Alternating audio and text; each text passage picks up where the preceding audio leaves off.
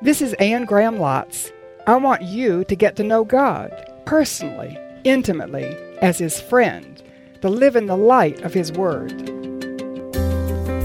This is Living in the Light with Anne Graham Lotz.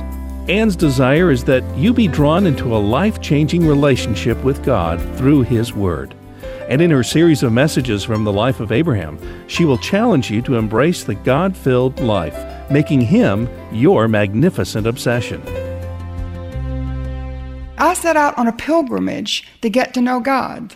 And the thing that triggered my journey about 28 years ago was my study of the life of Abraham.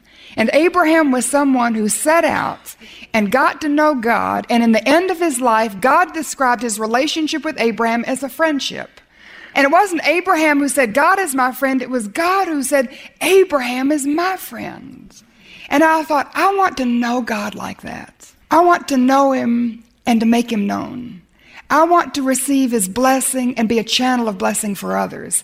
I want to receive and live up to the full potential that He had in mind for me when He created me. And that is my magnificent obsession. And I'm going to be urging you every which way I know to embrace the magnificent obsession for yourself. That you would pursue knowing God and that you would want to know Him better today than you did yesterday and better tomorrow than you do today. And all of us would continue to grow in our knowledge of Him. But in order to do that, we have to leave everything behind and let everything go and trust everything completely to Him and cast everything out that might hinder us in that pursuit of knowing Him. We have to lift everything up in prayer and we have to lay everything down in absolute surrender. And that's where we're going.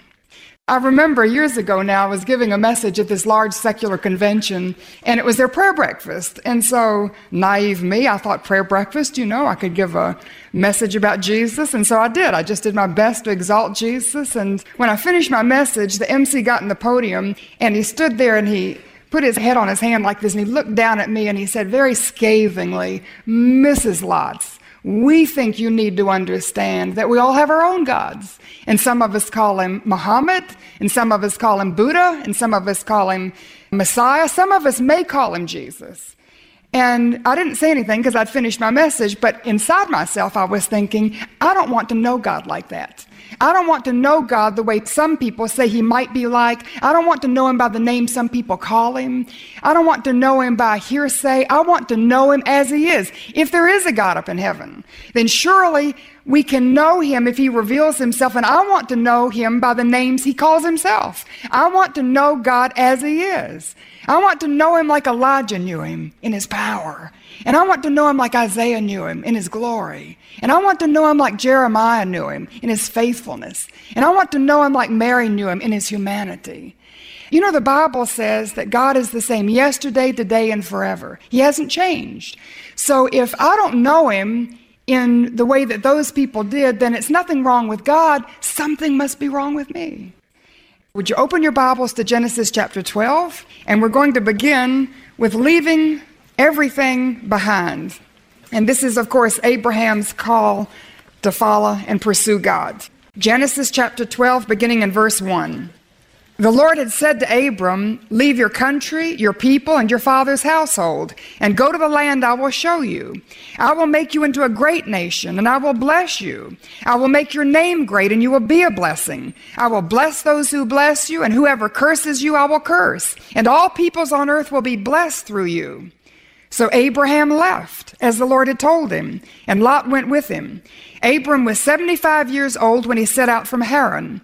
He took his wife Sarah, his nephew Lot, all the possessions they had accumulated, and the people they had acquired in Haran, and they set out for the land of Canaan, and they arrived there. Abram traveled through the land as far as the site of the great tree of Moreh at Shechem. The Canaanites were there in the land, but the Lord appeared to Abram and said, to your offspring I will give this land. So he built an altar there to the Lord who had appeared to him. From there he went on toward the hills east of Bethel and pitched his tent with Bethel on the west and Ai on the east. There he built an altar to the Lord and called on the name of the Lord. Then Abram set out and continued toward the Negev. Now there was a famine in the land, and Abram went down to Egypt to live there for a while, because the famine was severe. As he was about to enter Egypt, he said to his wife Sarah, I know what a beautiful woman you are. When the Egyptians see you, they will say, this is his wife. Then they will kill me, but will let you live. Say you are my sister, so that I will be treated well for your sake, and my life will be spared because of you." When Abram came to Egypt, the Egyptians saw that she was a very beautiful woman. And when Pharaoh's officials saw her, they praised her to Pharaoh, and she was taken into his palace. He treated Abram well for her sake, and Abram acquired sheep and cattle, male and female donkeys, men servants and maidservants, and camels. But the Lord inflicted serious diseases on Pharaoh and his household because of Abram's wife Sarah. So Pharaoh summoned Abram. "What have you done to me?" he said. "Why didn't you tell me she was your wife? Why did you say, 'She is my sister,' so that I took her to be my wife? Now then, here is your wife. Take her and get out of Egypt." Then Pharaoh gave orders about Abram to his men, and they sent him on his way with his wife and everything he had. So Abram went up from Egypt to the Negev with his wife and everything he had, and Lot went with him. Abraham had become very wealthy in livestock and silver and gold. From Negev he went from place to place until he came to the place between Bethel and Ai, where his tent had been earlier, and where he had first built an altar. And there Abram called on the name of the Lord. Years ago, the Romans set out to conquer England. History tells us that they laid siege to the British Isles, and they just put up a naval blockade to try to choke England off from the rest of the world. And England refused to surrender. And then one morning, the English people looked out of the cottages that were on the coast, and they saw the Roman ships out on the sea set on fire. They were ablaze. And the Romans were coming to shore in rowboats, and the English knew that the Romans would either conquer them or die trying, because they'd burned their ships behind them. And I think that's a brief illustration of what's taking place in Abram's life as he seeks to pursue God and to know him and to receive his fullness of his blessing in his life and be a channel of blessing to others. He is leaving everything behind, and he's burning his bridges, he's burning his ships, and just leaving it all behind that he might pursue knowing God. And do you want to know God? Do you want to know God as he is? You know, today, very much like that MC told me, we all seem to have our own gods, and we hear about all these different gods and all these different religions today, but does your heart burn to know the one true living God and know him personally, and not know him in the status quo, like people who just warm the pews and, you know, just go with the same old, but do you really want to know him as some of those Old Testament characters did? Do you want to know him like Abraham knew him?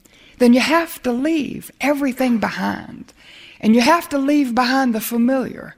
And that's what I'm describing as, just a familiar place. It's your comfort zone.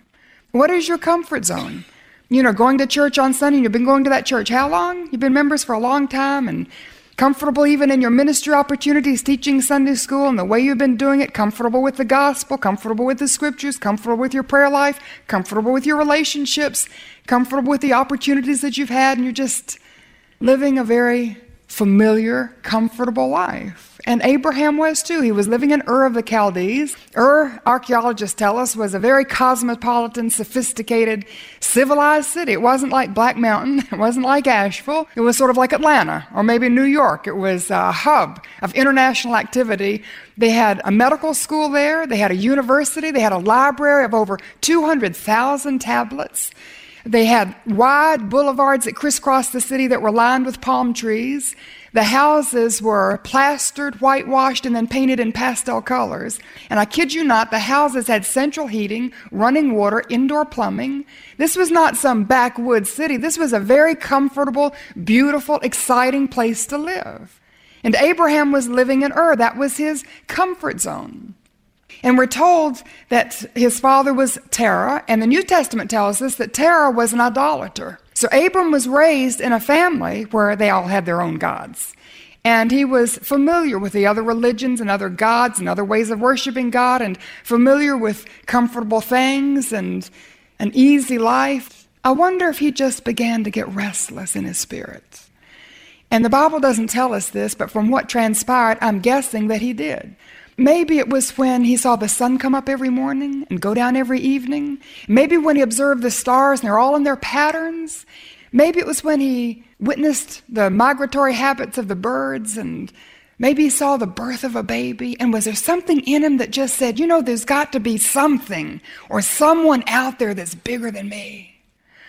And I wonder when he went to cut a business deal and he had opportunity to cheat the other person, something inside him said, don't do that. That's not right. And he didn't.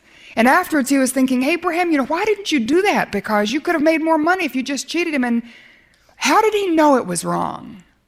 Was there a witness in creation and a witness in his conscience that was telling him there was someone or something out there that was much more real than these idols of wood and stone and things that were in his house? And I don't know what it was. I just sense that there was a restlessness in his spirit and that he was longing and reaching out to God because God just leans out of heaven.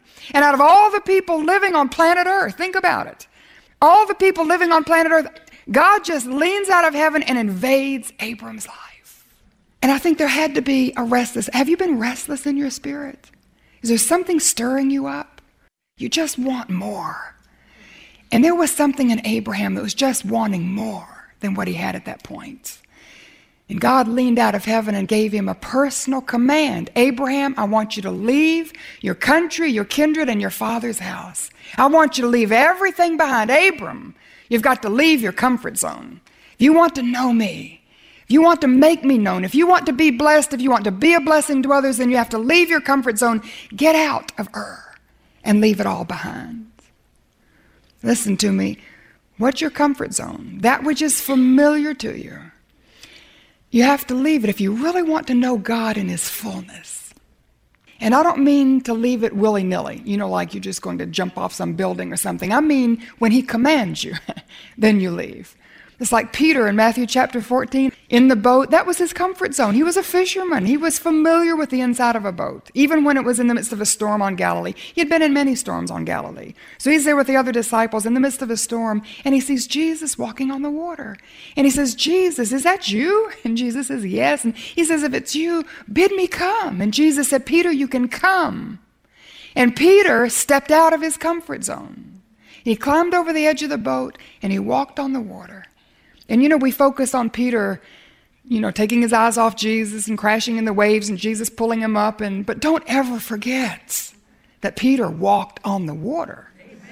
And then they walked back on the water, I'm assuming, to get back into the boat. And then you remember when Jesus rebuked them and he said, "Oh, ye of little faith." I don't think he was rebuking Peter. Was he rebuking the other disciples? Oh, ye of little faith, stuck in your comfort zone.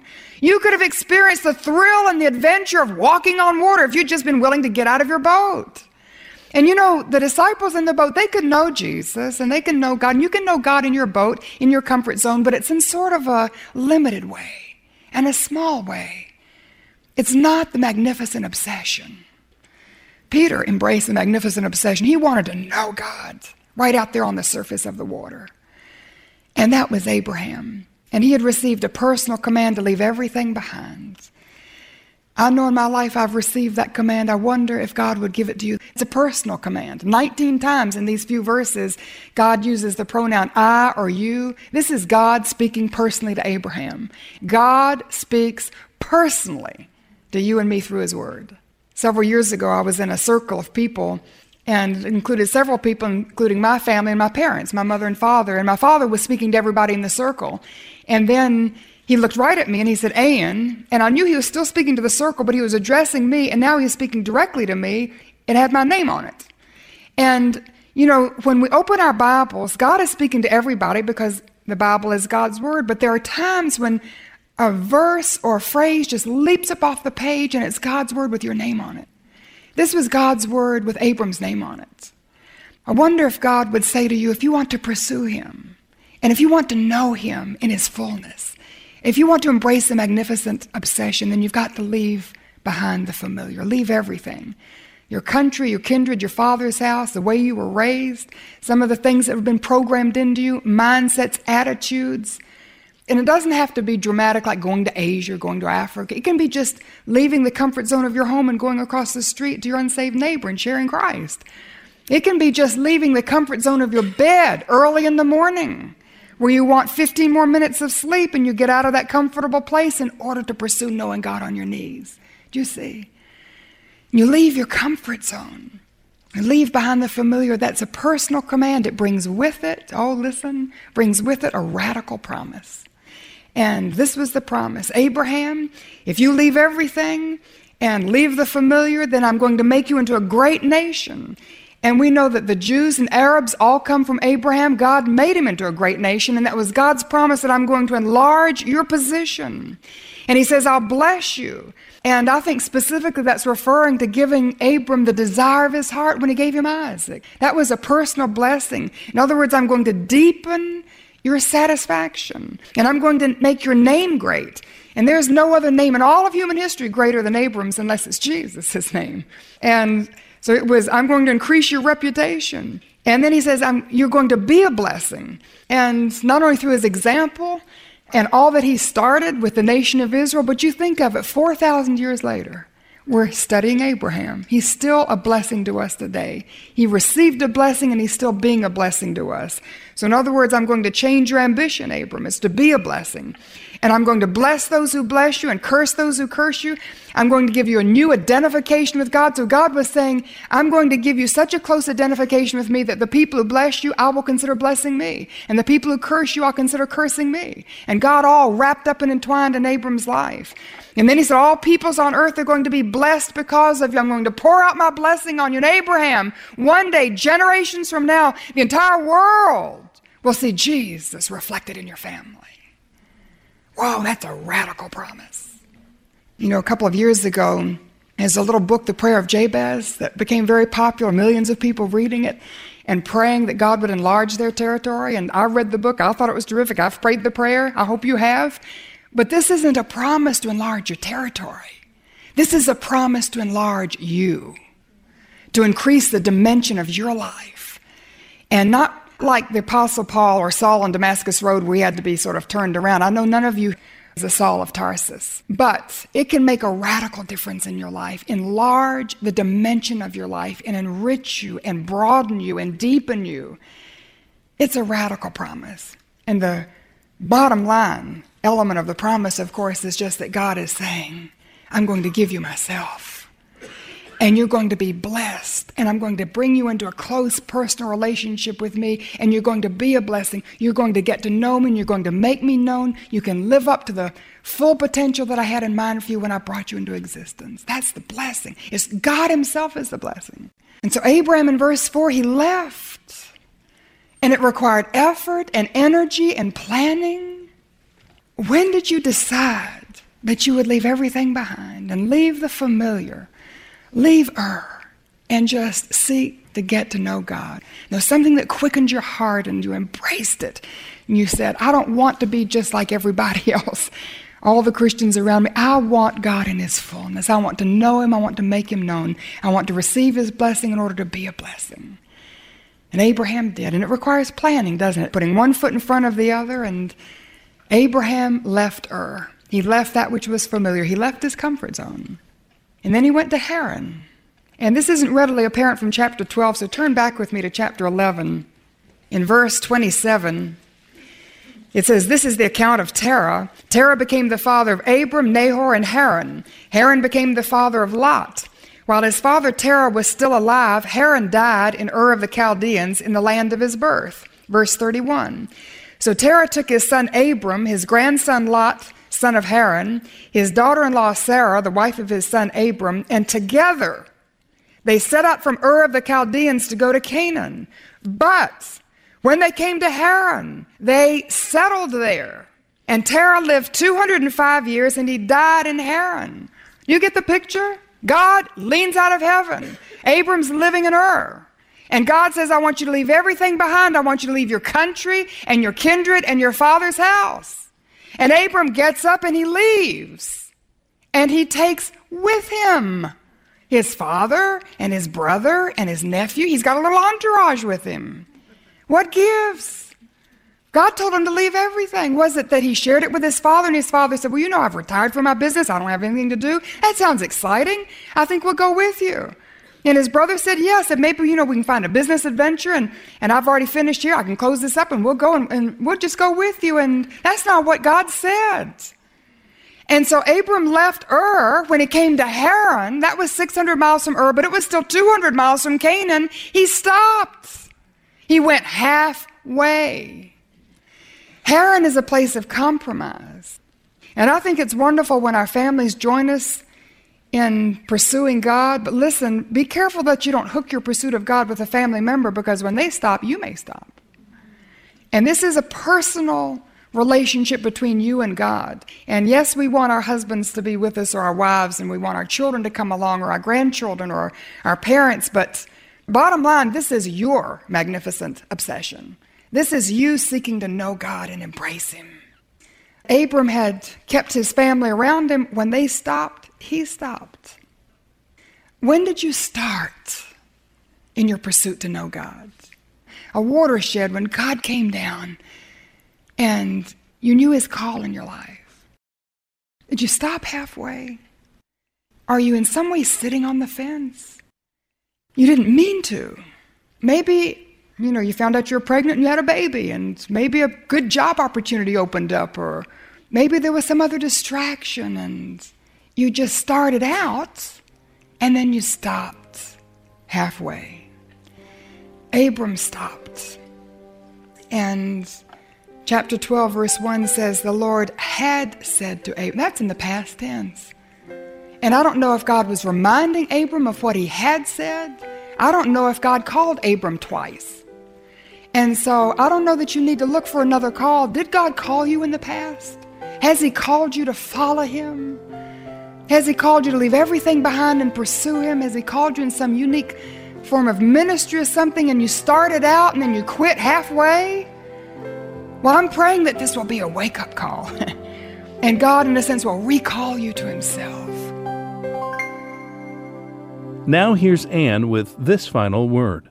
Thousands of years after Abraham, Jesus admonished the people crowding around Him with words that even now to echo throughout the Harans of our lives. Jesus said in Luke 14:33, any of you who does not give up everything he has cannot be my disciple. Jesus made it clear, you and I must give up everything, not half of everything, if we want to truly know and follow Him. Abraham was 75 years old when he finally left Haran and resumed his pursuit of God. Do you think you're too old and it's just too hard to embrace the God-filled life? Are you even now wishing you'd been given this challenge 10 or 20 years ago? Are you feeling too tired, too weak, too slow, too dull, too forgetful to leave everything behind and begin? Or do you think you're too young? Even now, thinking as you listen to me, you won't really take it to heart until after you graduate from school, or get settled in a good job, or get married and have a family. Remember, God's timing is perfect. He knows what time it is in your life, and He's issuing this challenge to you right now. If you want to truly know Him in a vibrant personal relationship, then you must leave everything behind. The familiar, the places of fence-sitting compromise, and your fear of living a life that will be very different from the people around you. Is that what you're afraid of? Are you afraid of being so different that you draw the stares of your coworkers, that someone will raise an eyebrow? The best way for you and me to overcome our fear of those people so unlike us who surround us in our everyday lives is to keep our focus on the Lord and cultivate His presence in our lives. To embrace the God-filled life, to make Him your magnificent obsession, you must get to know God as He is in the pages of your Bible. Read it, study it, apply it, live by its light. 2 Corinthians 3:18 says, and we, who with unveiled faces all reflect the Lord's glory, are being transformed into His likeness with ever-increasing glory. His likeness. As you grow not only in your faith, but in your Christian character, others will see Christ in you. God's promise to Abraham was for him to be a channel of God's blessing to the entire world. It enlarged the scope of Abraham's life beyond anything he could have thought to ask for. What blessings are you missing because you refuse to leave the familiar? It's time to leave, emotionally, spiritually, mentally, and culturally. It's time for you to get out of there. Leave it all behind and embrace the God-filled life. Make knowing God your magnificent obsession. You've been listening to Living in the Light with Anne Graham Lotz. And if you'd like to share today's message, go to annegrahamlotz.org, where you'll find much to assist you in getting into the Word of God, in praying, in sharing Christ with others. Join us again here next week for Living in the Light.